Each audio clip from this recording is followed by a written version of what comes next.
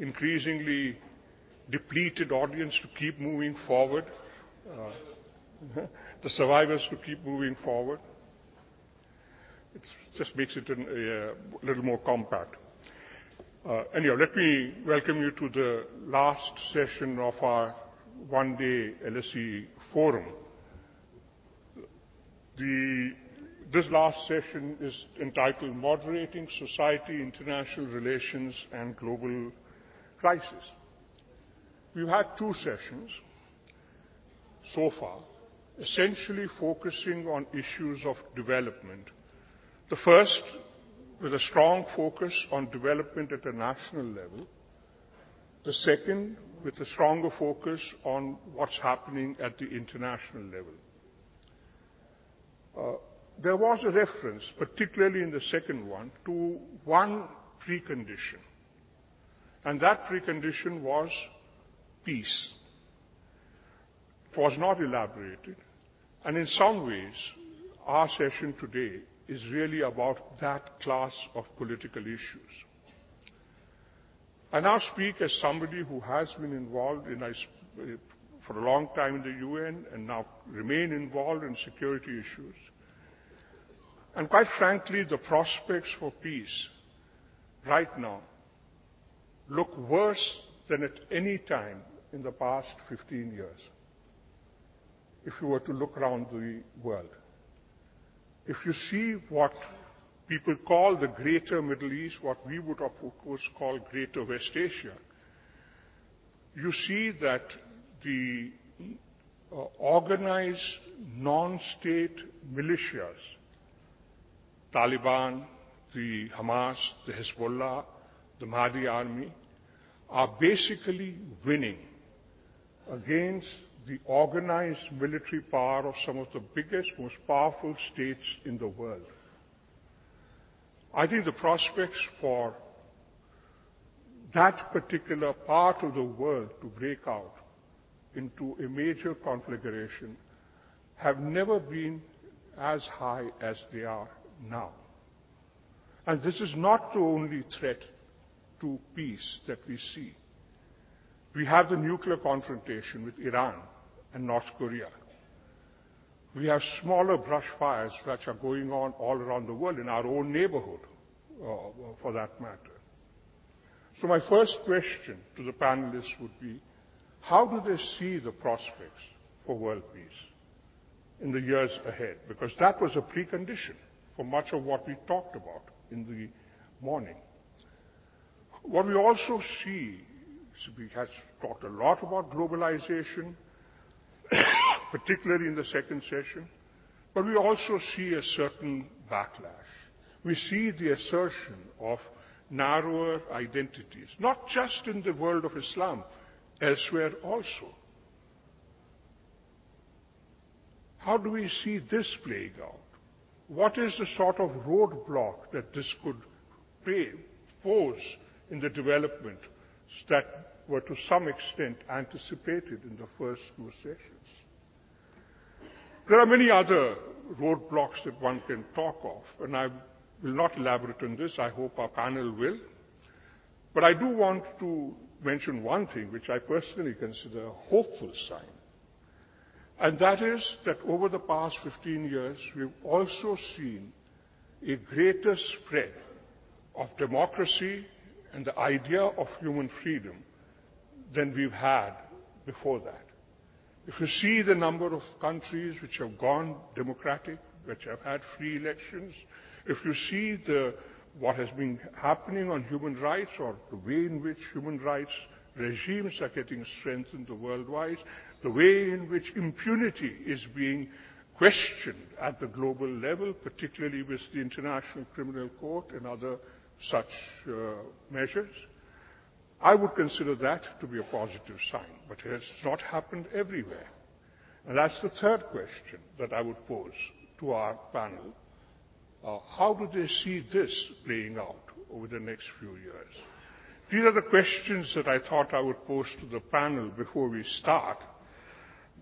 We have a panel which is a little different from what is printed in your brochure. Professor Fred Halliday is unwell and cannot join us. He has been replaced by Robert Wade, who kindly flew here from Moscow, and he must thank us for rescuing him from the cold weather in Moscow. It's not much nicer here. Robert Wade is a professor in the Developmental Studies Department at the London School of Economics. He has taught at the Institute for Development Studies in Sussex. He has taught at Brown University. He's also worked in the World Bank.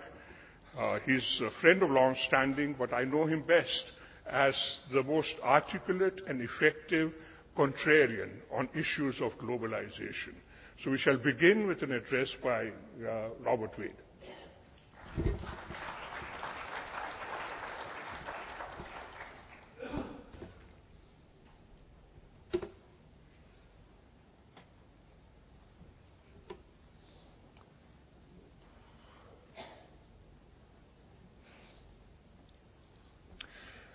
Well, thank you very much. Nick Stern said last night in a wonderful speech that, quote, "At LSE we never dwell on agreement." And in that spirit I want to jump straight in with two disagreements, or rather disagreements with two of the earlier speakers, the first one being Razim Saleh and the second one being the Prime Minister of India. Razim's argument that more trade and FDI liberalization is always better is based on the assumption that trade liberalization, FDI liberalization, are drivers, causes of subsequent economic growth. It is true that as countries become richer, they liberalize their trade and FDI. But there is rather little evidence that trade liberalization itself and FDI liberalization itself are drivers of higher subsequent economic growth. It is what you could call the nice house problem. Rich people tend to live in nice houses. Unfortunately, it is not the case that if you live in a nice house, you will become rich. That is one of my qualifications to Razim's argument. Now let me go to my qualifications with what the Prime Minister said. He said that the rise of Asia is not necessarily a threat to the West. And he referred to the way that the fast economic growth in India and China is generating complementary growth in the rest of the world. So it's not in any sense a zero-sum game. I want to make three qualifications to that happy argument. The first is that historically, at least as far back as the 16th century, the rise of, quote, peer competitors, peer competitor nations to challenge the hegemonic power has almost always been attended by a lot of conflict. And I think you have to have quite a bias for hope in order to think that things this time, as China, India rise, will be different, that past historical dynamics will somehow be set aside.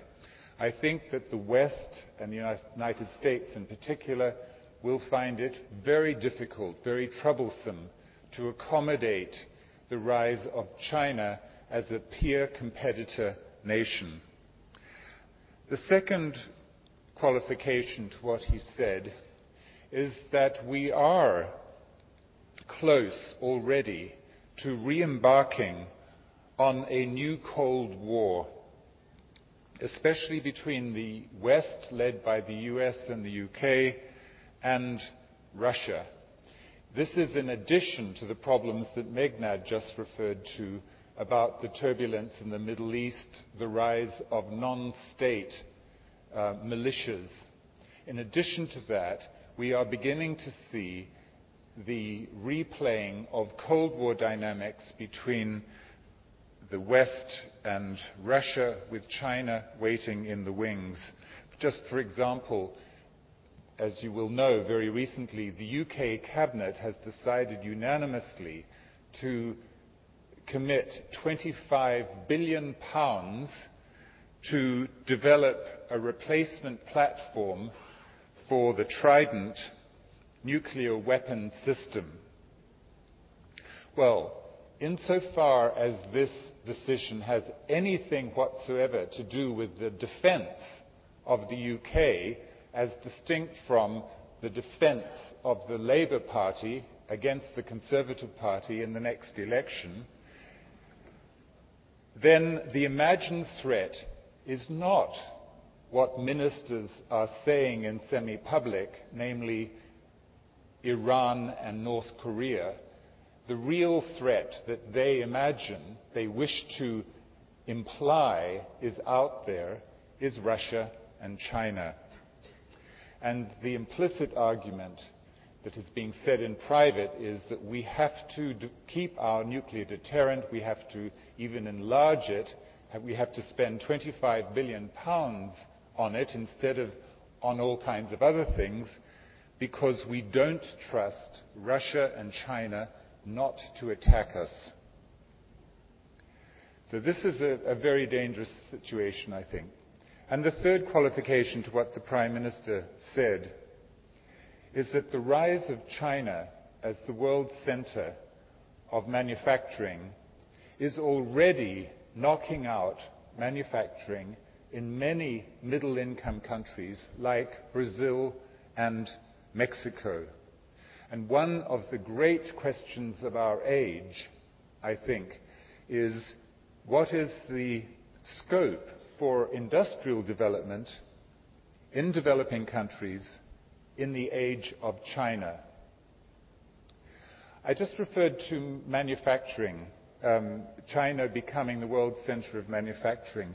Well, there is a legitimate question. Is there anything special about manufacturing in the age of information technologies? Can we not use information technologies as the new driving sector of development and not worry about manufacturing? Let me go off on a slight tangent which concerns LSE. The Prime Minister mentioned this morning Nicholas Kaldor as one of the expatriates who worked in the Indian Planning Commission in the 1950s and 60s. Well, Kaldor was a student at LSE in the late 1920s and the 30s, and his teacher was an American economist at LSE named Alan Young.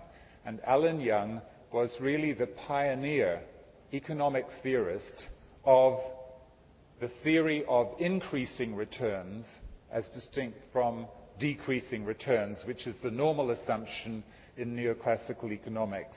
Alan Young was the first to show that in a world of increasing rather than decreasing returns, you can't have the kind of neoclassical equilibria, and a whole lot of things go haywire in terms of the economic models.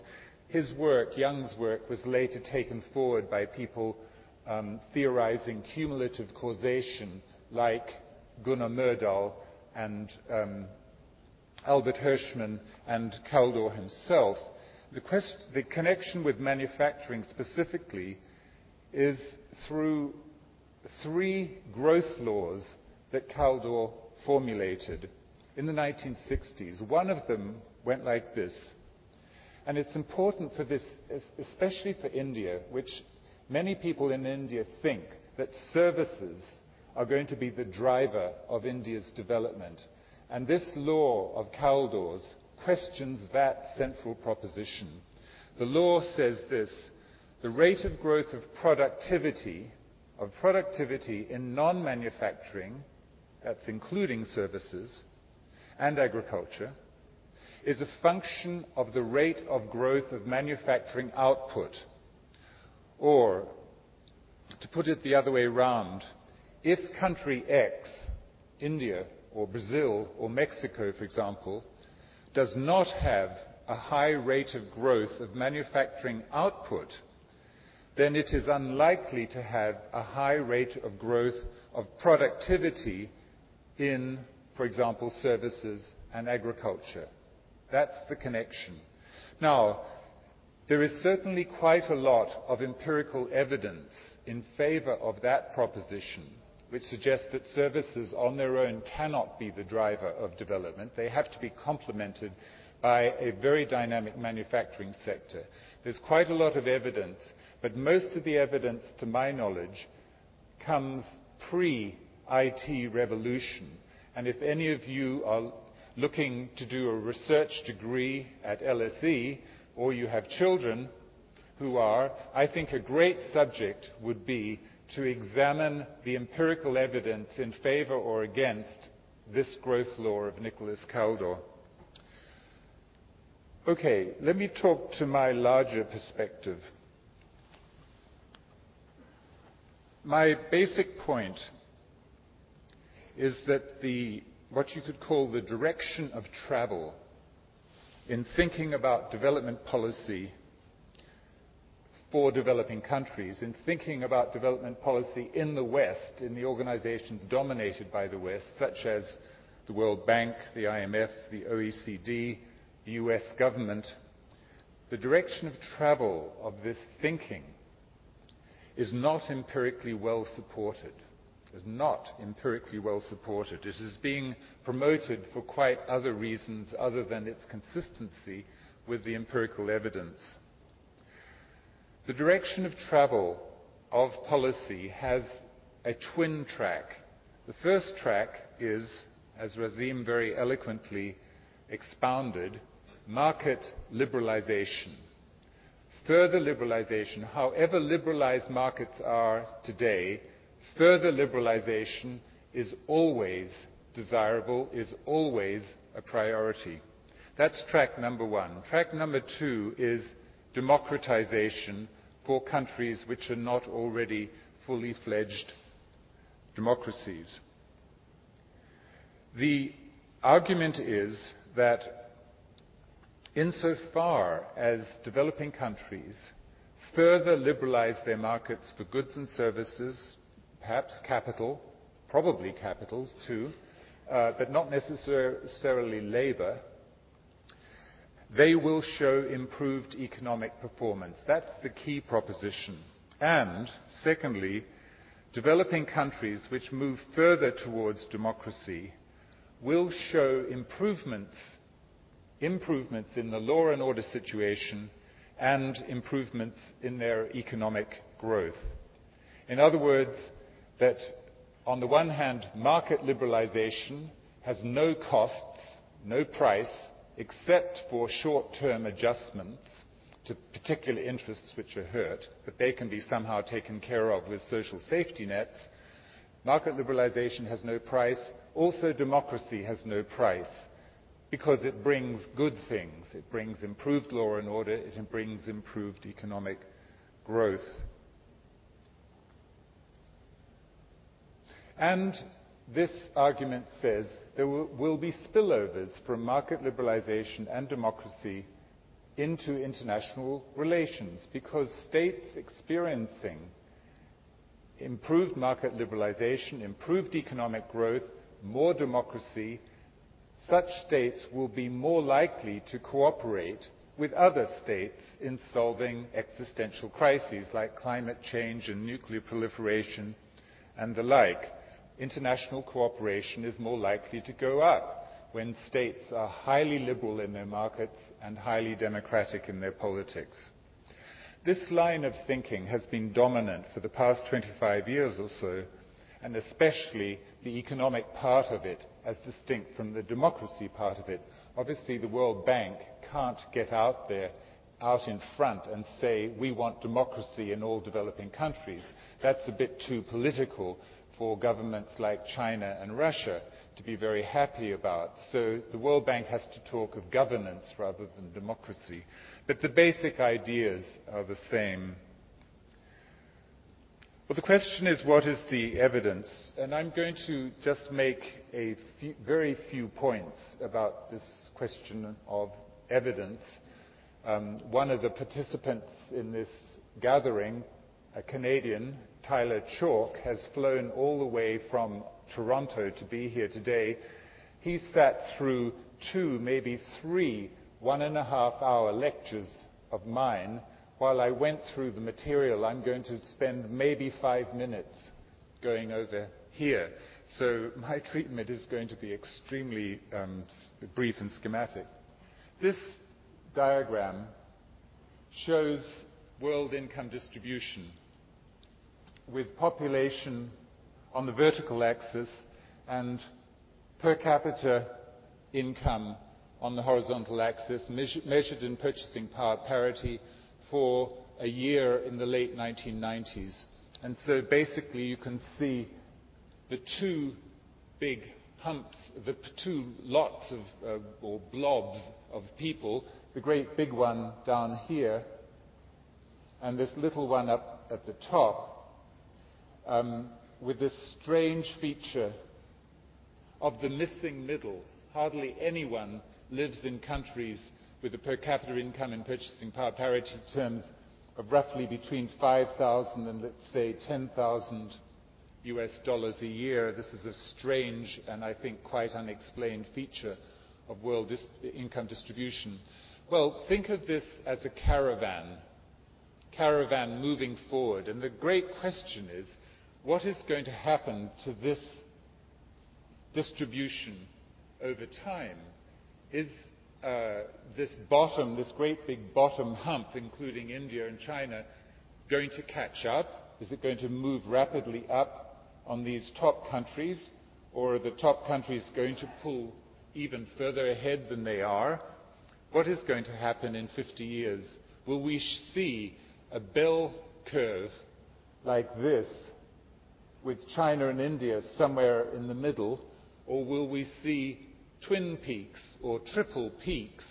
Danny Quah, by the way, has written a seminal paper called, if I believe, The Twin Peaks of World Distribution, or something of the kind. In any case, he coined the phrase the twin peaks. He's one of the few people who've worked on exactly this issue of what are the big forces driving world income distribution. Well, the argument that I call the market liberal, or liberal market, or free market argument, which has, as I said, dominated global economic policy for the past 25 years, says 2 things. One, that the world has become more global and is becoming more and more global. And 2, that this process of globalization, or market integration, or making the whole world function as one single economy, that process is driving a catch-up, such that these countries on the whole are catching up with the already rich countries. And so, for example, Martin Wolf, one of the most influential economic journalists in the world for the Financial Times, who wrote a book recently, 2004, called Why Globalization Works, says quite clearly that world income distribution is becoming more equal thanks to globalization. And as long as we continue in the WTO, in the World Bank, in the IMF, in the OECD, as long as we continue to push liberalization as the key, then this process of catch-up will continue.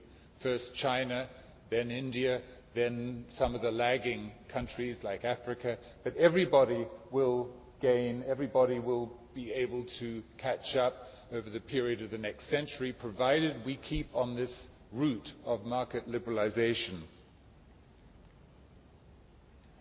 And one of the pieces of evidence that Martin Wolf, for one, appeals to is the Gini the Gini coefficient of world income distribution, or more exactly, of the distribution of income between countries, taking each country's income at the average. So, this is the line of the world Gini distribution from 1950 to 2000. And you can see, lo and behold, round about 1980, which is just about the time when these new globalization dynamics really kick in, and we begin, for example, to move towards free capital movements, lo and behold, this Gini coefficient reaches a peak right there, and it begins to go down. And the falling Gini coefficient means that world income distribution is becoming more equal, and as I said, he says this is due to continuing market liberalization. There are many problems actually with this, but you can see one of them already in the diagram. And the problem is that result, the falling Gini, depends entirely on one giant country, namely China. And this is what happens if you exclude China. The curve keeps going up, at least till 2000, suggesting wider income inequality, growing income inequality in the world rather than narrowing. And if you take out India as well, then this Gini coefficient increases even more. Now, I have no opposition to the Chinese or the Indians. That's not the point. The point is that if this result of falling inequality in the world as a whole depends entirely on one country, it is simply implausible to say that it is due to a general worldwide process called globalization. So this evidence, it seems to me, is that Martin Wolf, for one, adduces, is not actually very strong evidence. Let me refer to another measure of income distribution.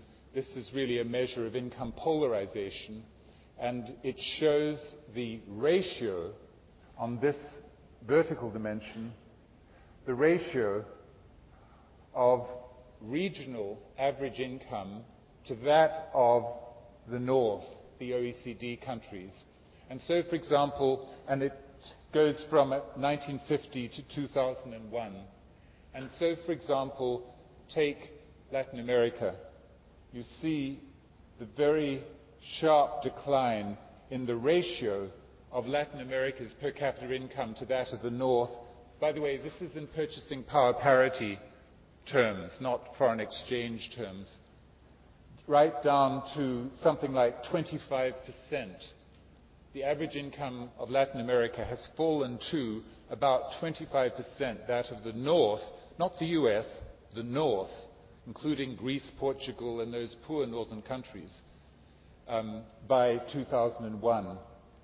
If I had Eastern Europe on this chart, it would be very close to the Latin American fall. Eastern Europe, too, has fallen catastrophically since 1980.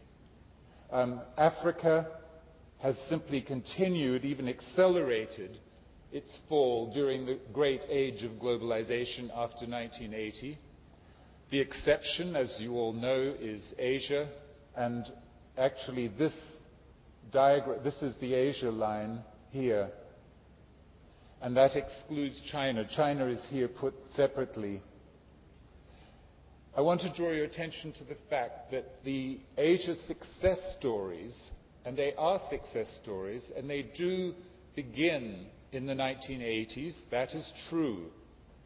So that is a score in favor of the globalization argument. But remember this, that the Asian countries are growing, that is, they are catching up on the North from a very low base we're down at around levels of 15% of that of the average of the North. So they have a great deal of room left in which to grow in order to catch up with the North. And I think that those who project forward rates of growth in China, India, the rest of Southeast Asia of 9, 10, 11% are simply ignoring a lot of history.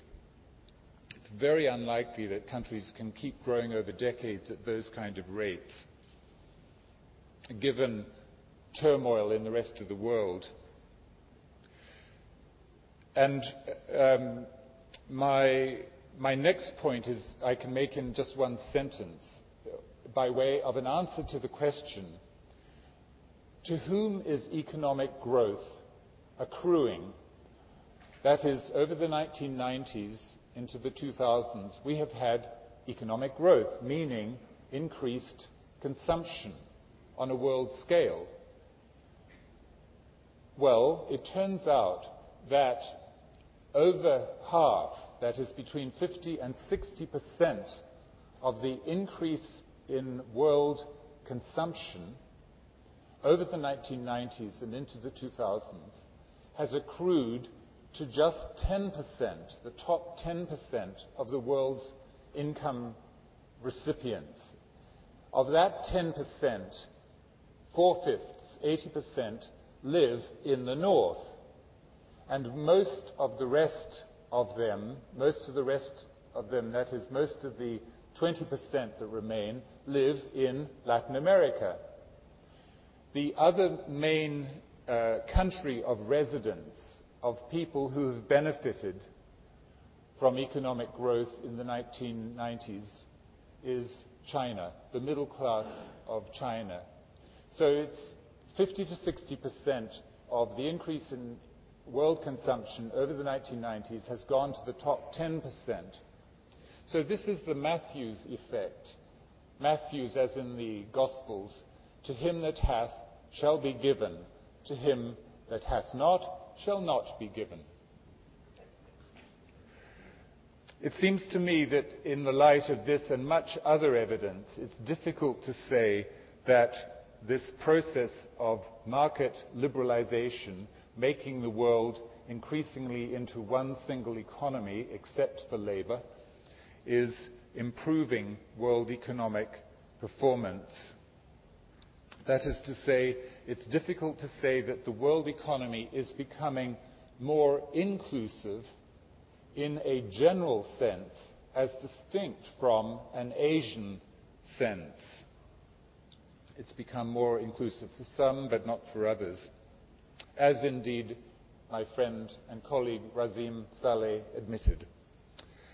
And then, of course, in addition to all this, there's the historical evidence of the rise of Japan, South Korea, and Taiwan as to how they did it. Was market liberalization the key to their very fast catch-up growth? I've written a lot about this question in a book called Governing the Market. I just want to say something quickly about the second track, the twin track of dominant thinking, namely the democracy argument that all countries, all developing countries, should democratize in order to improve law and order and in order to improve economic growth. This is separate from the argument that democracy is a value in and of itself. The argument, the empirical evidence suggests that this is not generally so. Rather, it suggests that there is a threshold effect such that in countries which are below a certain threshold of law and order, further democratization actually makes the law and order situation worse, and it makes economic growth worse. I think what is happening in Iraq right now is an example of that, but there's a lot of other evidence in the same kind. On the other hand, above this threshold of law and order, In states where there is a good law and order situation, such as, for example, Korea and Taiwan in the mid-1980s, then democratization may well have these good effects in improving law and order and in improving economic growth. That's what I mean by there being a threshold. But it seems to me that this is an important caution in the idea that the foreign policy of the United States and Britain, for example, should give high priority to promoting democracy as such. Let me come to some points about what I think should be done going forward. One of the clear implications of what I'm arguing is that, quite contrary to what Razim Saleh and many others argue, we should back off the proposition that the right direction of what we call reform is always freer markets. Rather, we should be aiming to design rules of engagement of national economies which give national governments more what you could call policy space for policy experimentation. And the reason for this is, in particular, the point that I've already made, which is that the evidence in favor of this always go for more market liberalization as the core of development strategy, that the evidence for that argument is simply not very sound. So international rules, like rules of the WTO, rules for World Bank lending, need to give a wider latitude for national governments to undertake policy experiments.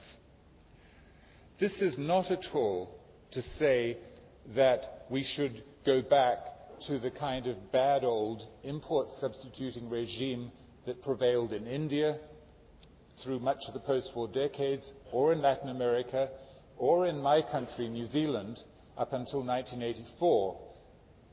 There are not just two alternatives, either that bad old import substituting regime with massive state controls, Soviet-style central planning and so on, or free markets of the kind that Razim Saleh has in mind. Those are not the alternatives. There are a range of strategies available, which I talk about especially in the last chapter of my book, Governing the Market. So what I'm saying is that organizations like the World Bank, for example, for which I used to work, need to give more attention to how states, how governments can govern the market well as distinct from governing the market less. For example, protection. Protection is a powerful policy instrument, and like any powerful instrument, protection can be used well or it can be used badly. Often it has been used badly, but it has been used well. But the trouble with the World Bank is that it never talks about how to use protection well as distinct from how to use protection less. What I'm saying has an implication for the WTO and the Doha round. As you can infer, I take a rather different view to Razim and many others. I think that the Uruguay round agreements, such as the TRIMS, the GATS, TRIPS especially, and other of the agreements, subsidies and countervailing measures, really do need to be revised so as to give developing country governments more policy space. And the question for India is what it can do to help lead this. Of course it will be called a spoiler by people who presume that liberalization is the only way forward, but that's just tough. That's what you have to live with if you're one of the leading world economic powers. And in terms of governance, we also have to back off the proposition, as I have said, that democracy, more democratization is always better. It seems to me that countries that give foreign aid for governance have to give a higher priority to things like judicial reform, police reform, civil service reform, in order to improve the capacity of the state to enforce legal rules and reduce the scope for personalistic actions. Even though, in saying what I've just said, I realize that I run the risk of being branded someone who favors authoritarian governments. I do not. I regard democracy as a value, but I think the empirical evidence suggests that democracy in the form, for example, of elections should not be made a high priority for foreign policy help of Western governments to developing countries which are below a certain threshold of law and order. And of course that raises the question of what is the threshold, and if any of you or your children are looking for another research subject for a degree at LSE, that would be another great subject for you to take up. Finally, let me just say a few sentences about Russia. I've just come from Moscow, and these issues that I've been talking about are all too concrete. The Western media, including the BBC, including the OECD, in its recent report on Russia, is mounting a campaign of vilification of Russia and the Putin regime. Why? They accuse it of reasserting national economic sovereignty over natural resources. They accuse it of imposing restrictions on capital movements, on not allowing the financial system to be bought up by Western banks. They accuse it of restricting media ownership and content, and they accuse it of backtracking on democracy. Well, there are deep geopolitical reasons behind this campaign of vilification, and they relate back, I think, to the British Cabinet decision to go ahead with the Trident nuclear weapons system, but I won't now take up time to explain that link. But the point I want to make is that the justifications, the explicit justifications for this criticism of the Russian government, for backtracking on market liberalization, for backtracking on democracy, they are based on these two twin tracks that have dominated economic policy in the West for 25 years, and which I have argued are seriously misleading. So, from my point of view, the Putin government is quite right to ensure that control of strategic natural resources and of its financial system and of its media do not pass into the hands of people whose view about how the economy and the polity should work are akin to those of Rupert Murdoch. The Russian government is quite right to insist that that does not happen. But in the end, and this is my final point, in the end, the basic fallacy of the current direction of travel in thinking about appropriate development strategy for developing countries, the basic fallacy in this direction of travel is the assumption that the institutions that are now present in the West, the institutions of the market, the institutions of democracy, are also the institutions that all developing countries should aim at in a straight line, with the assumption that the more of those institutions they can bring into their territory, the faster they will catch up with the West. Alexander Gerschenkron, the great Russian economist who taught at Harvard, was one of the first people to talk about the late development effect. What he meant by that was that the strategy of economic development, the kind of institutions that are needed for a country that is developing late in the presence of lots of other already developed countries, has to be different from the kinds of strategies that those already developed countries used and the kind of strategies that they are using today. and so that the content of an appropriate development strategy for any one developing country may not consist simply of more liberal markets and more democracy. The country has to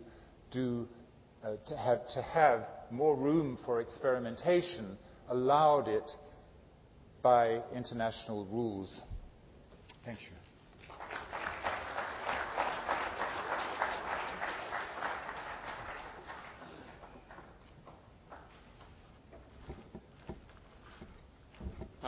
I'm glad that Professor Wade lived up to my description of him as a contrarian. Mind you, it would have been great fun if we had Razin Sali and him on the same platform at the same time. We would have had some fireworks. But he hasn't. He has partially responded to my question, but not fully, but doesn't matter. Our next speaker is His Excellency Ambassador Sun Yue-si. He is an alumnus of London School of Economics. In fact, all of us on the platform have some connection with London School. 3 of us have studied there. 2 people have unfortunately not studied there, but they do fortunately teach there. And he is now the ambassador of the People's Republic of China to India. He has served in Afghanistan, in Korea, in Cambodia, and I'm sure we all look forward to what he has to tell us on the whole issue of the way he sees international relations evolving over the next few years. Ambassador.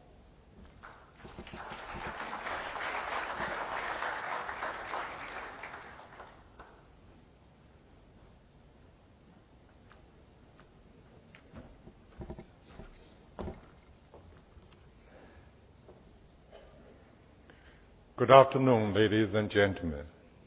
It gives me great pleasure to be invited to the LSE Asia Forum today. My association with LSE can be traced back to 28 years ago. I was there from 1978 to 79 when I did international relations there.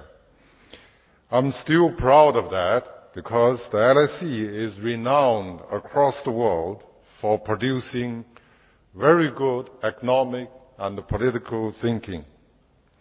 Today, I would like to share with you my observations on 2 points.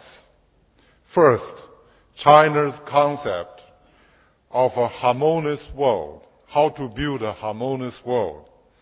And then second, a little about China-India relations. The concept of building a harmonious world was first advocated by Mr. Hu Jintao, the Chinese president, in his speech delivered in the UN General Assembly in 2005. But the pursuit of harmony is deeply rooted in the Chinese traditions. Engraved on the walls of the UN's New York headquarters is the teaching of Confucius. He said, "Do not do unto others what you would not want done unto you." This concept, we think, is out of this idea of keep things in harmony, is a key theme of the Confucius thought. It is also regarded as the golden rule guiding state-to-state relations as we see it. Today, China is working hard to build a harmonious society domestically. A harmonious society features, we think, democracy and the rule of law, fairness and social justice, credibility, vitality, stability, and harmony between nature and humanity. While we are building a harmonious society domestically, China is also trying to build a harmonious world. This is coming out of our understanding of the current international situation and its trend in the future. Our concept of a harmonious world is mainly compliant with the three paths. First, harmony among nations. Harmony remains the inevitable trend of the world history. Despite of ceaseless wars and conflicts over the past 100 years, the world has not been destroyed, but kept on developing. The end of the Cold War has brought profound changes to the world. Multipolarization and economic globalization are developing in greater depth. Peace, development, and cooperation are the calling of times. The prevailing desire of the international community today is for peace and development. No world war is in the foreseeable future. All of these, we think, lay solid foundation for moving towards a harmonious world. Every country has its own national interests. One may ask, how can we deal with the difference of national interests when you are talking about harmony? I believe the mutual interest of different nations may fall into three categories. First, common interests. Second, different but not conflicting interests. Third, conflicting interests. In today's world, common interests among different countries are increasing. More and more countries understand better about the relations between promoting common interests with their countries and safeguarding its own national interests. Common interests can be realized through coordination and cooperation.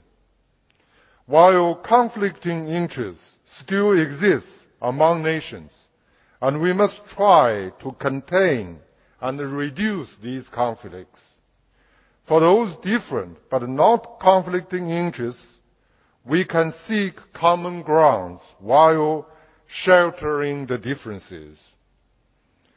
In today's world, a nation's security is closely related with regional and global security. Only through international cooperation can we effectively address these common security problems. The Cold War mentality, unilateralism, and the worship of military might will lead us nowhere. We in China are calling for a new security concept featuring mutual trust, mutual benefit, equality, and cooperation. We believe in 5 principles for peaceful coexistence. We support security dialogue, regional security cooperation mechanisms, and stronger multilateral security cooperation. We support stronger multilateralism, greater democracy, and the rule of law in international relations. We are pleased to see that more and more countries are turning to multi-field, multi-level, and multi-channel international cooperation. Developments bear on the actual interests of people of all countries. It is the key to removing the root cause of global security threats. No development progress can be made without peace, and no genuine peace can be realized without development. Common development is the promise and the foundation for the international community to seek a solution to global issues. We believe that all countries should aim to achieve mutual benefit and win-win results in their pursuit of development. We should help the developing countries to participate in international economic affairs on an equal footing. We should establish an open and fair trading regime and improve the international financial system. We should settle trade friction through dialogue.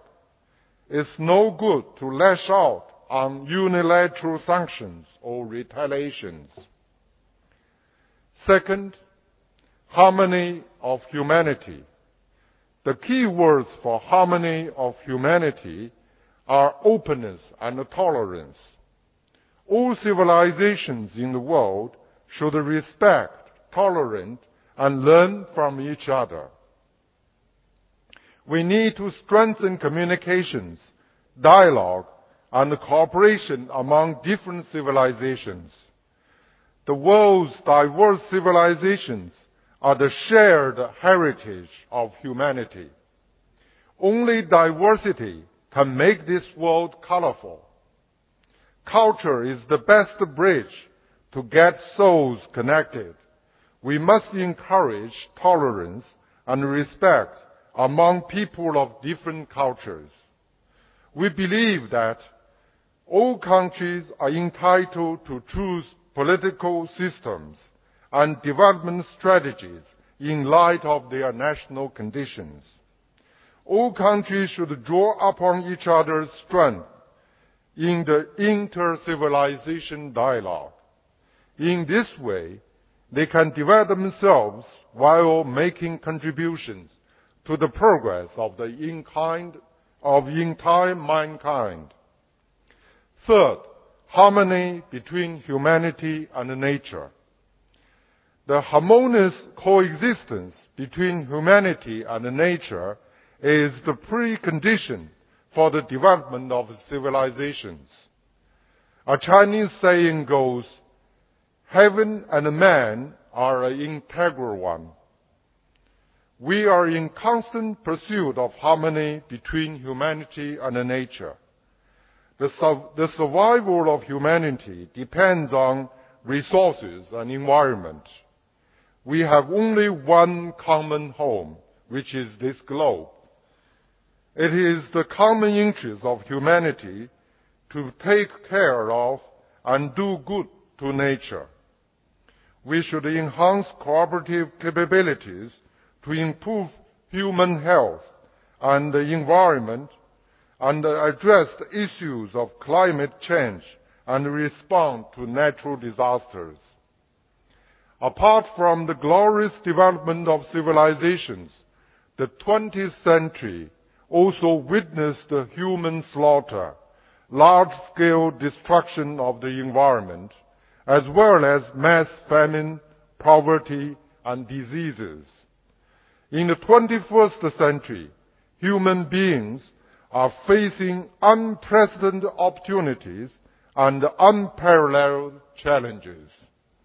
To build a better future is the long-cherished dream of mankind.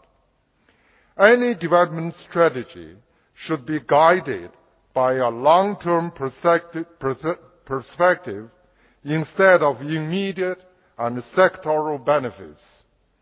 Only through peace and prosperity among states, good neighborliness among individuals, and harmony between humanity and nature could our civilization keep going forward. History has witnessed the rapid development of China since the reform and opening up policy implemented in China. A peaceful and favorable international and regional environment has given China great support for its development. And China's development will in turn contribute to a world of lasting peace and common prosperity. Now we want to further strengthen and deepen the harmonious development of both China and the world. I believe this concept of building a harmonious society, a harmonious international society, can become an important inspiration of our time. Now let me take a few minutes to talk about China-India relations. Chinese President Hu Jintao just finished a very successful visit to India. It is another milestone in our bilateral relations. China and India are two large Asian nations and two of the fastest growing emerging economies of the world. The cooperation between us transcends the bilateral level and has global significance. China and India pose no threat to each other. We are friends and partners rather than rivals and competitors. Just as the Indian Prime Minister Manmohan Singh said, there is enough space for China and India to develop together in a mutually supportive manner. Actually, we share important responsibilities for peace and security in Asia as well as in the world. We can promote regional peace and prosperity and create a better international environment that will facilitate our development endeavor. Jointly developing the long-term partnership between China and India will not only benefit 2/5 of the world population, but also contribute to peace, stability, and development in Asia and the world. So a win-win result for Sino-Indian relationship will accordingly mean success for the region and the world. I believe that when China and India could move ahead hand in hand and shoulder to shoulder, we will pave the way for a harmonious neighborhood if we can jointly extend this mode of cooperation to the whole region. We will be doing our part for harmonious Asia. And if more countries can join our efforts, we will be on the way of building a harmonious world. And this will make the dreams of our two great Oriental civilizations come true. Now I have finished the reading of my written speech. But now I would like to add one other point. Just now Professor Robert Wei talked about the rise of China and India. That reminds me, about 3 years ago, I think, I used the same term in our internal discussion in the foreign ministry. But I remember that the foreign minister immediately corrected me. Say, you are ambassador of China. Don't talk the rise of China, because it's a wrong concept for you. I asked why. He said, if you say rise of China, it might indicate someone others might fall. Who is going to fall? And we don't want anyone to fall. And when you the better use the word development. Throughout my speech, I use development. And when China develops, you also think you should develop together with all your neighbors and all your poor brothers in Africa, in Latin America. And I think this year, that is why China takes so much effort to organize a big meeting of all the African heads of states in Beijing. And we do want to develop with the whole of the world to build a harmonious world. Thank you very much. We now turn to our third speaker, the respondent, Poorna Sen. She is the director of the Asia Pacific program in Amnesty International. I remember when I was a student in LSE, Amnesty had just started at about that time. It's wonderful to see that organization developing into this hugely influential NGO. She has worked in LSE in the Development Studies Institute and is essentially been a specialist in many issues relating to women's rights, violence against women, trafficking in women, and so on. So may I now invite Poorna.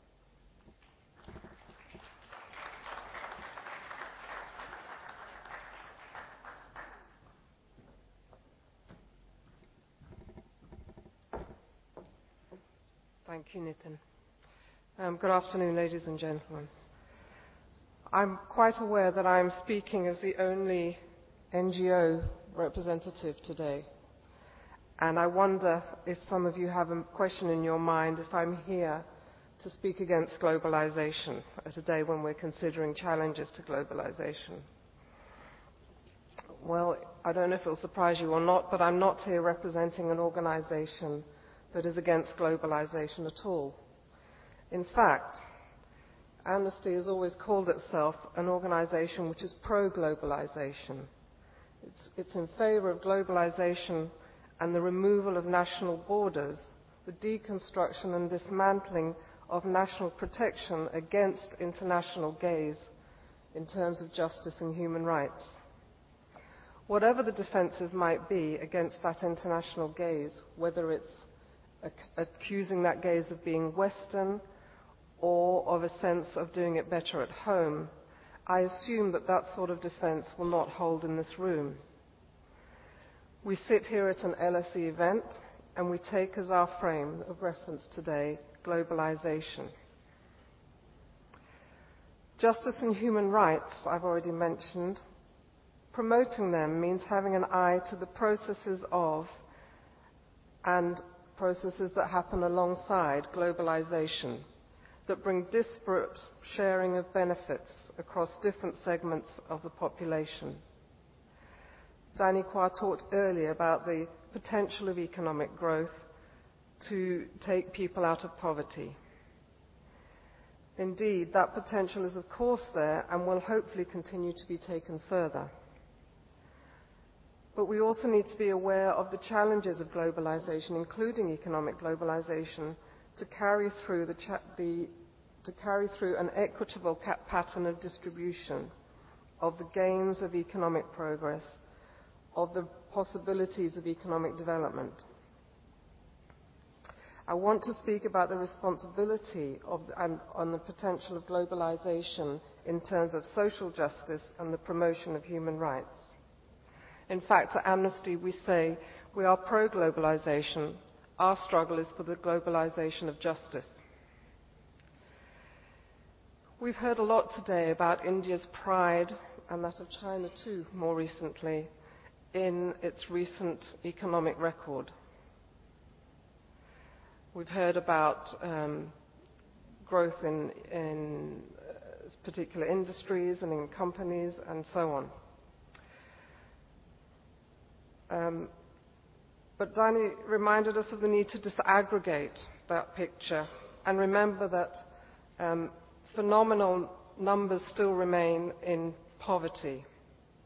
He reminded us of those living beneath the $2 a day income threshold and those below the $1 a day threshold. I want to add to that dimension and say let's continue to disaggregate further, and we see a different story. A story that's perhaps relevant to both India and China is that of rural-urban disparities.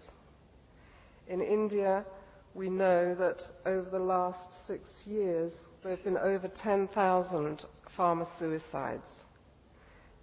We hear reports of a 4-to-1 ratio of urban to rural income in China.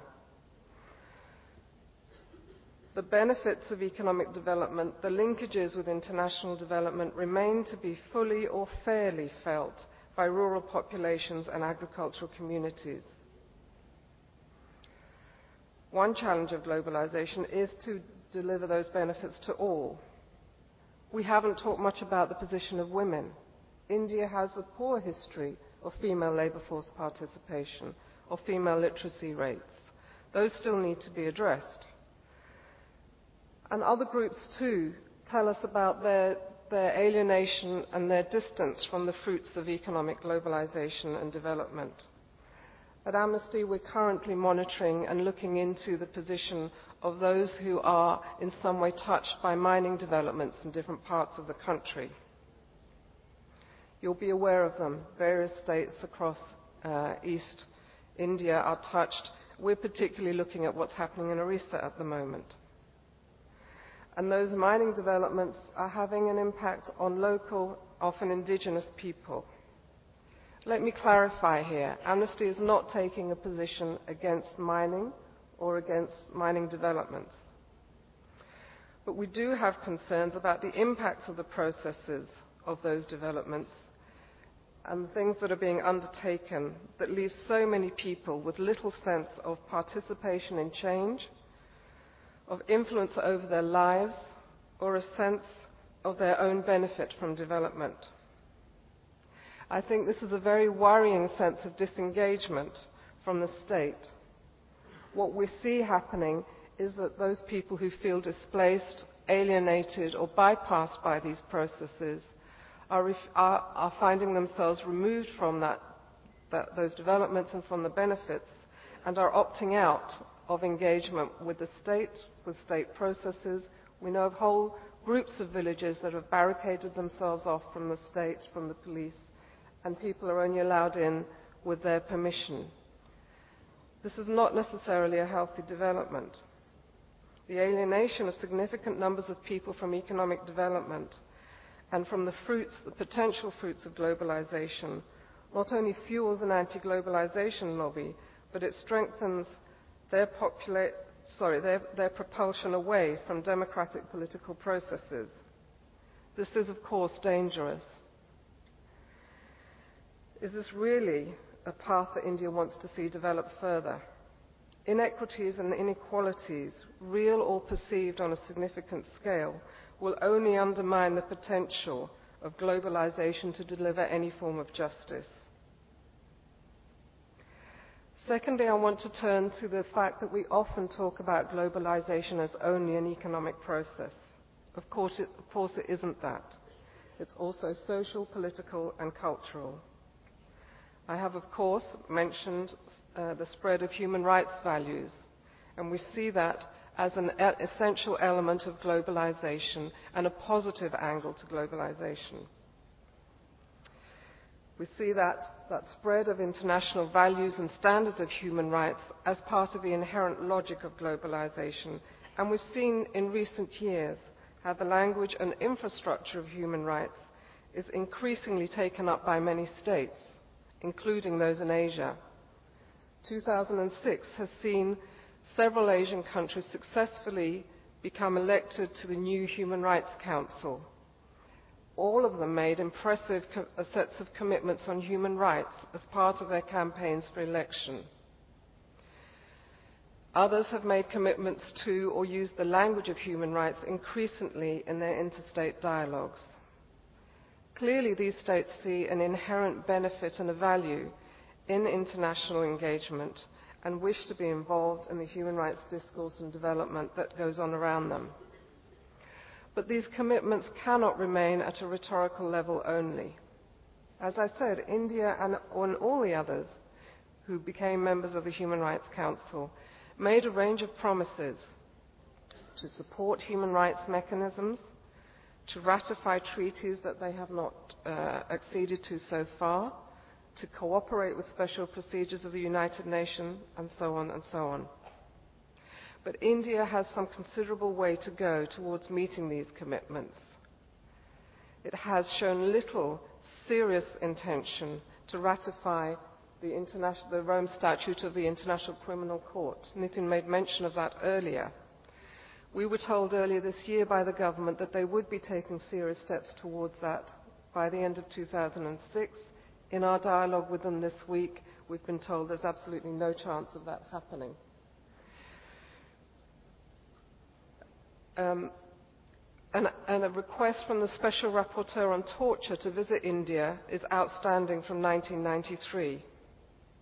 It is ironic that while India has indeed opened up to economic and financial cooperation internationally, it appears to be considerably more reticent to open up borders in the human rights field, including, I regretfully note, in terms of cooperating with international initiatives to explore human rights concerns and situations, both with intergovernmental organizations and non-governmental organizations.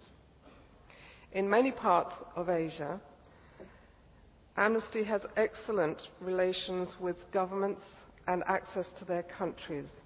we have very positive, constructive, and often very critical dialogues with states. Amongst them we include Sri Lanka, with whom we've been very, very robust in our criticisms of recent history and events this year. Nepal, with whom we have been very open about the need for change earlier this year, and the year before we were able also to visit the King, just as he announced the state of emergency. We were robust again there in our critique. We have access to Pakistan, we have good relations in Bangladesh, in Afghanistan, Thailand, Japan, and so on. You'll note that I didn't mention India in this list, nor did I mention China. It is a regrettable scenario for a state and a people in India, rightly proud of being an open and mature democracy and having a thriving civil society. Surely a mature and open democratic state is cognizant of the need to engage in constructive dialogue with those from inside or outside its borders. It is one inescapable characteristic of globalization, an engagement and an openness to international dialogue, critique, and progress. Closure to the outside world continues an isolationist position.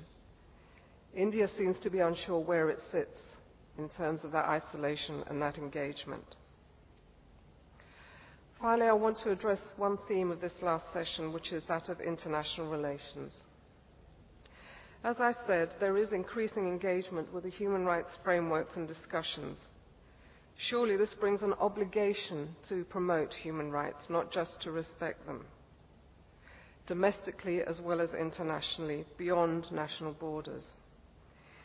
India has this year been widely recognized as having played a very positive role in the very positive developments in Nepal earlier this year. India sees itself, and is seen by many others, as a regional power and has taken a more global, formal role on human rights through the United Nations. And as we all know, India has aspirations to Security Council membership. Such positionings bring obligations to promote the internationally accepted values of justice, yet India is noticeable for its sometimes silence, its sometimes rather inaudible voice on major situations of human rights or other crises. A neighbouring country, Sri Lanka, has had a very deteriorating situation this year in terms of conflict, with over 200,000 people displaced, 10,000 people coming to India. Many people killed. We're now hearing the first reports of death from starvation in the north of the country. There's obviously been a dialogue between Sri Lanka and India about this, but no public, an inadequate public statement from India about what must be done to move forward, about human rights violations, and about issues of impunity. India is an economic partner with Myanmar, a country where the regime has very poor legitimacy and recognition in the world, but we don't hear enough from India about the need for change there, the difficulties of that regime, and the terrible situation of the people in that country. Of course, quiet diplomacy, which India promotes, has a role, but the leadership, the international leadership to which India aspires, surely requires more. In sum, globalization is too often seen as a wholly good or wholly bad phenomenon, and too often reduced to economic globalization. The first two characterizations are unfair, either way, but a broader and more nuanced view must take in the links between economic globalization and progress towards justice and equality, while eschewing and avoiding, or correcting if necessary, adverse consequences and associations. At the same time, globalization cannot be reduced to trading or financial opening.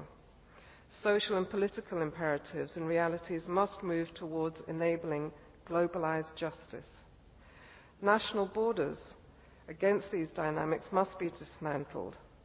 Globalization and protectionism sit poorly together. Surely this proud, mature, democratic nation has the confidence and courage to speak out for such values, the courage to take on challenges of globalization, and to promote them at home and beyond. If India wishes to be a leader in a globalizing world, it must surely rise to this challenge. Thank you.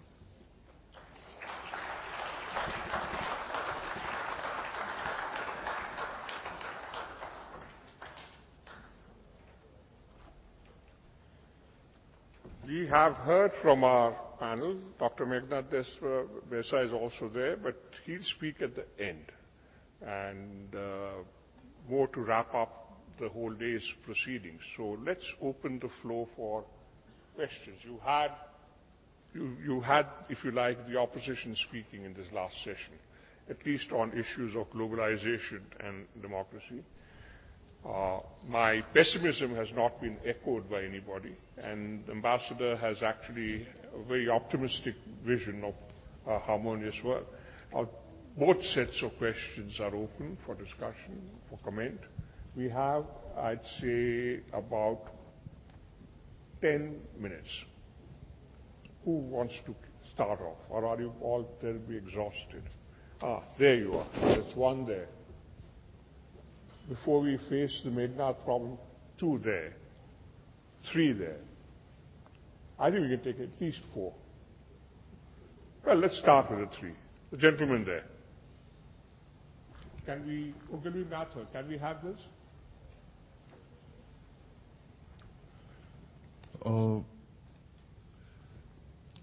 The agenda for... I'm Ritoban Roy. I work for PricewaterhouseCoopers. But my views do not reflect that of the organization.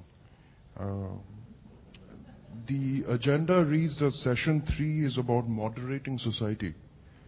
So my question is to His Excellency the Ambassador, very eloquent exposition about that harmony theory of yours. How does that square with, say, for example, the systematic brutalization of Tibetan culture and the repeated attempts to malign the Dalai Lama? Janab. I come from Pakistan, and in today's meeting, no one said anything about Pakistan, but I want to make a comment with reference to Pakistan. People have been talking, the professors, about the globalization and the democracy. We in Pakistan are in a dilemma, and I want some of you to answer or guide us. See, globalization to me means something of everyone, not one, not everything of someone. Here we are faced that globalization is only to serve the developed or controlling people. The number 2, our dilemma is that the promoters, that the peddlers of a democracy have closed their eye towards Pakistan. But they are worried about democracy in China and freedom of speech and liberties, and they are worried about, democracy and freedom and liberties in Iran, but they have turned their back towards Pakistan. And they say that they have not thought of a Pakistan without a general at the helm of the affair. Now, how can we talk of globalization and development and democracy where the people, I would have thought that after the Cold War was over, the things returned to better. And we regret today the people who took credit of the fall of Soviet Union, which has turned the Cold War into physical war. and we are suffering more. And we hope a new superpower in shape of China or someone else emerges to balance the balance of power once again. I want an answer from you, from the promoters, the proponents of the democracy and development. What are your designs about Pakistan and the region around? We had one gentleman from there. And the region, Yeah. but I didn't understand. Hello, my name's John Colvin from Freehills in Sydney. The views that I put forward, or the question I have nothing to do with Sydney or my organisation. But I did get excited when I heard about spoilers. I thought Shane Warne had developed a new and exciting flipper. That wasn't to be, it was something more political. The question I have is for Professor Robert Wade, and I was intrigued with his building blocks for democracy and how perhaps countries should look at this before they lend money, or the IMF or what have you. I had a number of difficulties with that concept, and that is, one, how do you know when they've got there? Two, what happens when they get there and they go backwards? Three, everybody said the rule of law is paramount, but how do you establish a rule of law without having some fundamental institutions in place which have separations of power in a situation which is probably antithetical to a rule of law when you don't have that? So the concept sounded good, and building blocks for democracy, education, etc., all sounded good, but the concept, I think, even 40,000 PhDs are going to have difficulty with.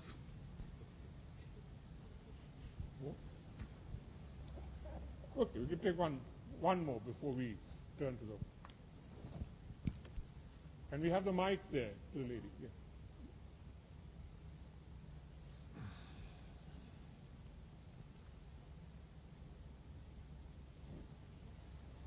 I'm Pragya Parmita, and I'm the former student of the LSE. And I would like to ask the Chinese ambassador, he's talking about harmonization and learning from others and cooperation. Would you like to comment on India's approach of building up special economic zones such as China's? Thank you. May I turn to the ambassador first, maybe? Thank you.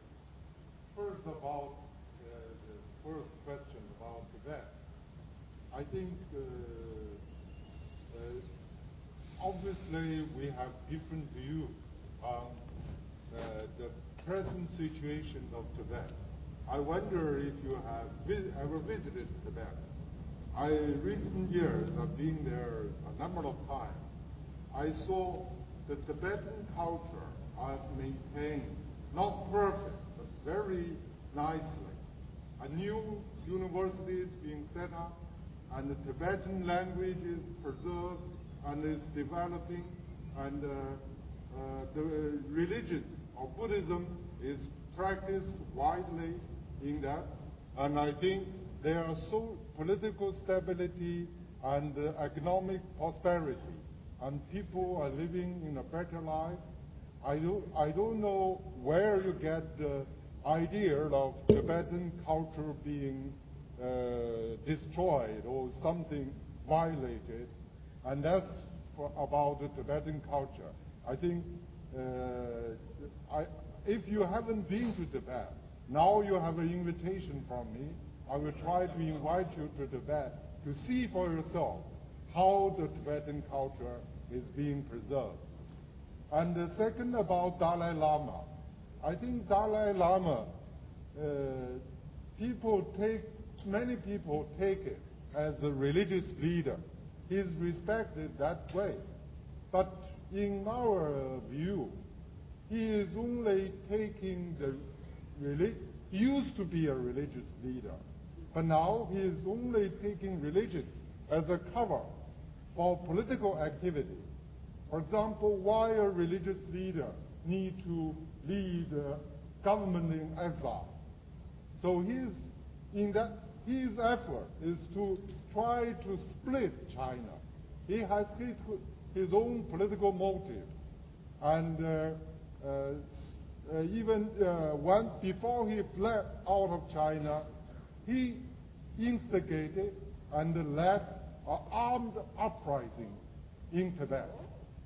And then all through this year, wherever he goes, he talked about, used to talk about the independence of Tibet. Now he's to a high level of autonomy, which we see as a tactical step for independence. So, but anyhow, we still,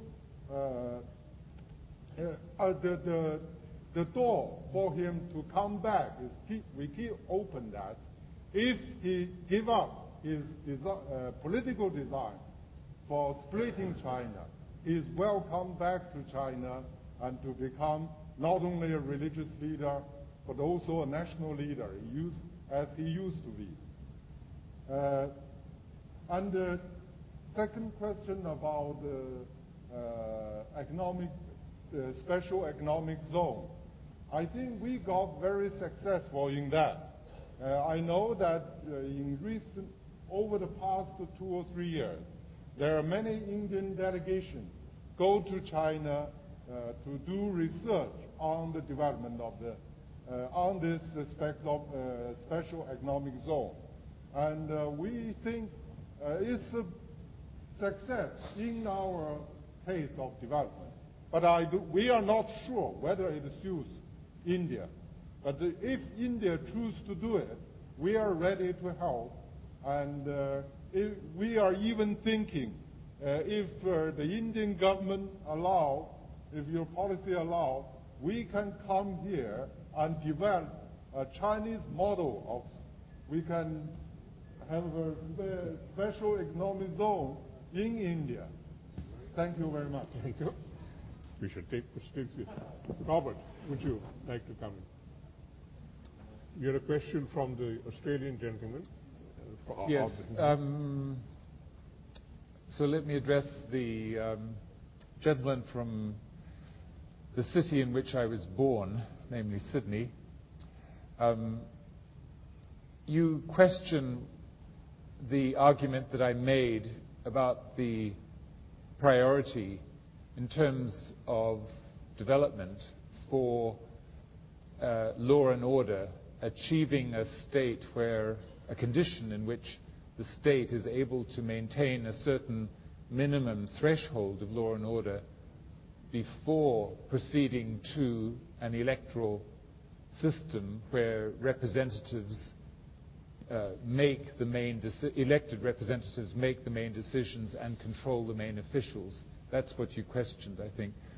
Well, I would just draw your attention to cases such as South Korea and Taiwan up to the late 1980s. They were certainly not democracies. They did not meet that condition. They did have very fast economic growth in a situation with a rather high level of law and order, partly because they were very authoritarian regimes. But there were dramatic improvements in living standards, and on the basis of that, they were able to then transition to a reasonably robust form of democracy. And I would say that even in the case of Japan, Japan has, for most of the post-war decades, not been a normal democracy in the sense that people had gone to the polls to elect representatives knowing there was virtually no chance that there could be a change in the governing party.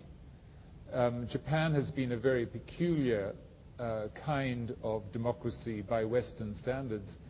Similarly, Brazil is another case in point, which had very fast growth through the 1950s and the 1960s as a military regime.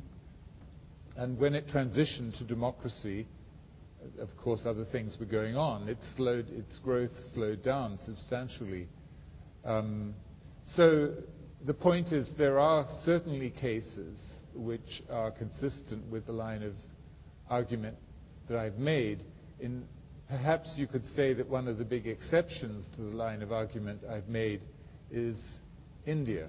But that's then an interesting question for discussion, whether it is an exception or not, whether the Indian democracy has functioned well even below this threshold effect that I've talked about, or whether it has functioned, the democracy has functioned well because India has actually been, through the post-war decades, above this threshold of law and order. That's an interesting research question. That's a third interesting question anybody looking for a research topic to do at LSE might want to take up.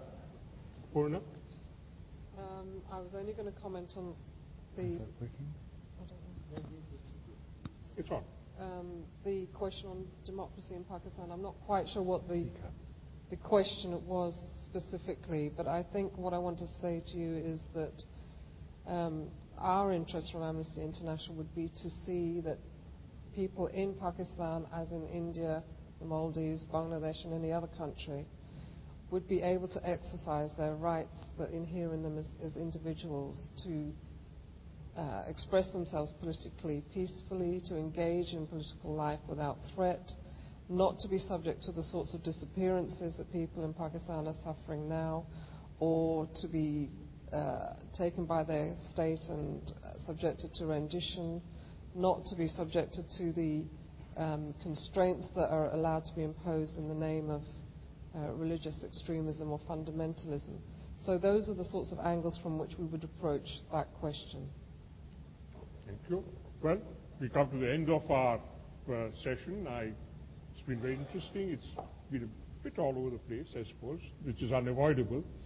But maybe our discussion has been on how we are driving the car, whether we are driving it in the right gear, whether we should change gear or not.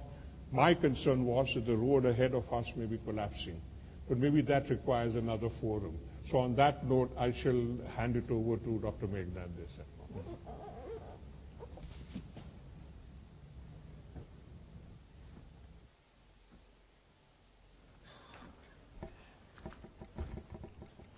Thank you, Nitin.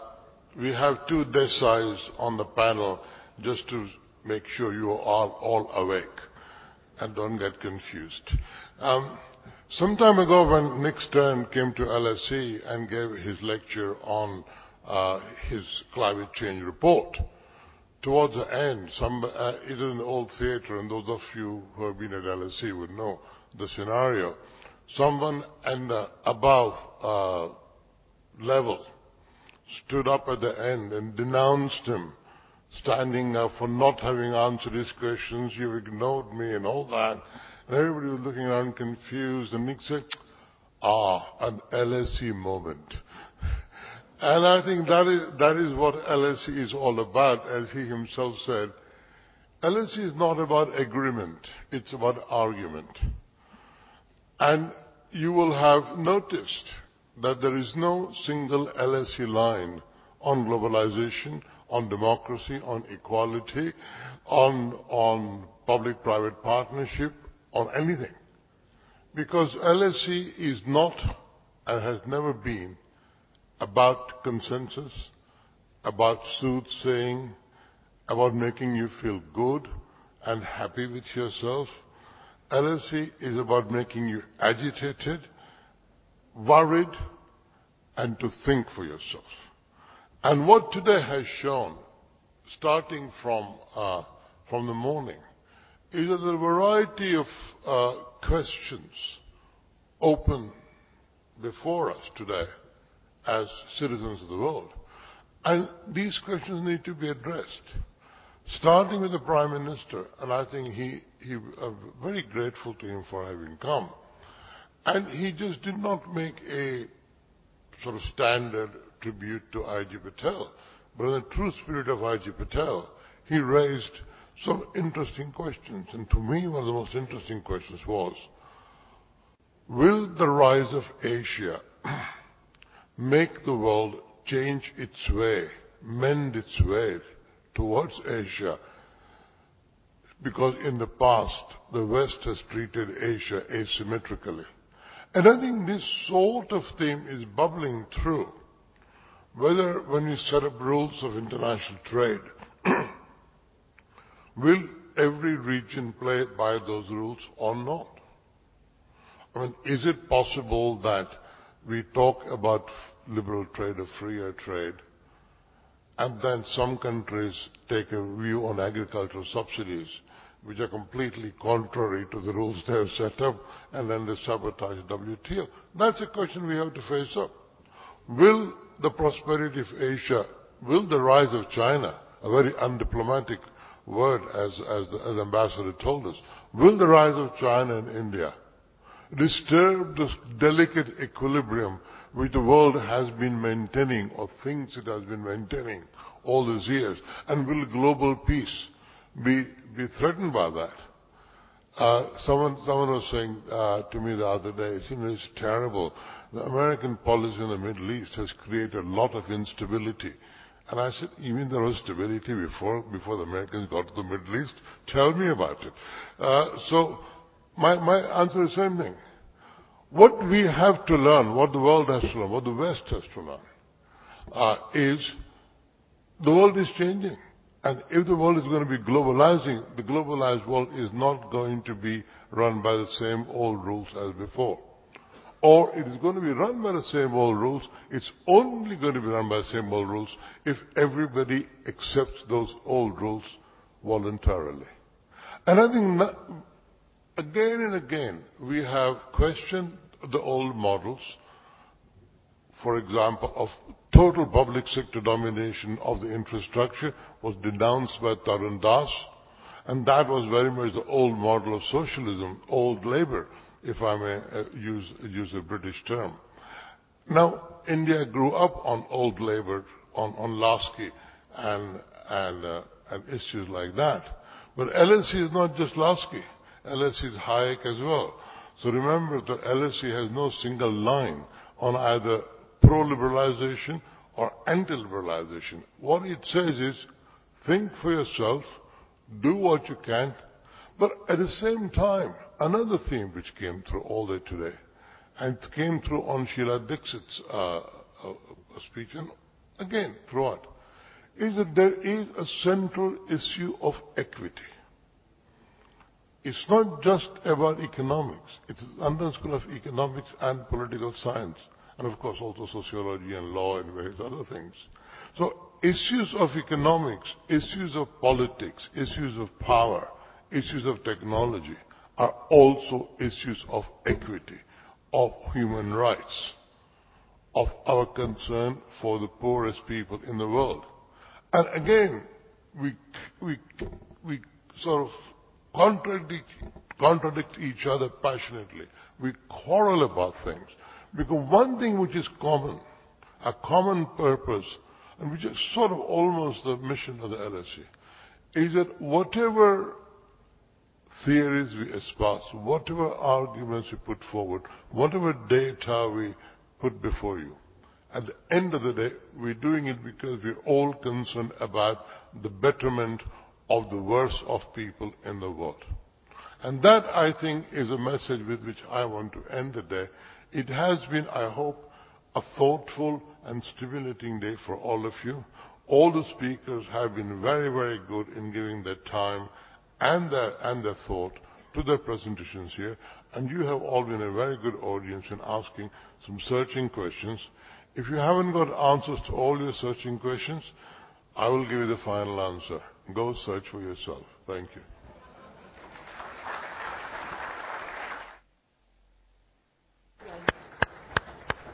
Now we hand over to the director. Stop. We can. How? Shall we proceed? Well, thank you, Nitin. And I'm going to be extremely brief because Meghnad has done my job for me, really. Meghnad is actually, I have to tell you, my favourite LSE professor. And for two reasons. One, because he's a terrifically bonhomous character who'll always do what you ask. And secondly, because of that crucial word emeritus in front of his title. Because emeritus to a director responsible for the finances of the organization means unpaid. And that's absolutely the best sort of professor that there is.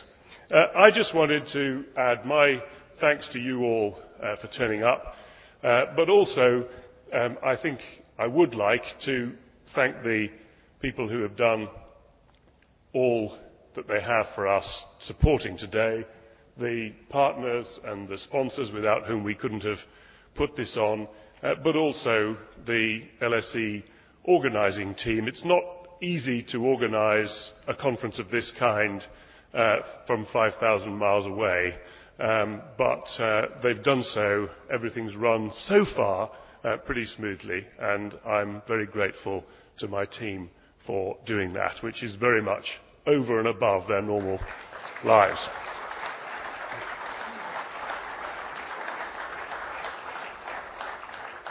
As Meghnad said, there is no way of summing up this conference. I'm not attempting to do so. I was reminded at various points during the day of Amartya Sen's latest book, I think it was, The Argumentative Indian. We've shown there are argumentative non-Indian academics too. The fact that most of them are at the LSE is the cross I have to bear. But it was, I hope, it was a stimulating day which took many of you back to your school days, and if it did so, then we've fulfilled our objective. The key point is, though, that this is not an end point. It was a conference, it was a day, but it was more than a day in the sense that I think it signalled a renewal of the LSE's engagement with India. We announced the chair this morning, the India Observatory, and at tonight's dinner we'll say something more about new scholarships which we've managed to secure on the back of this event and our own commitment to India. So this is the beginning rather than an end. We hope that our engagement with India, which already dates back 100 years, will be renewed and deepened in the next 100 years, and if that happens, all of the effort will have been worthwhile. Thank you.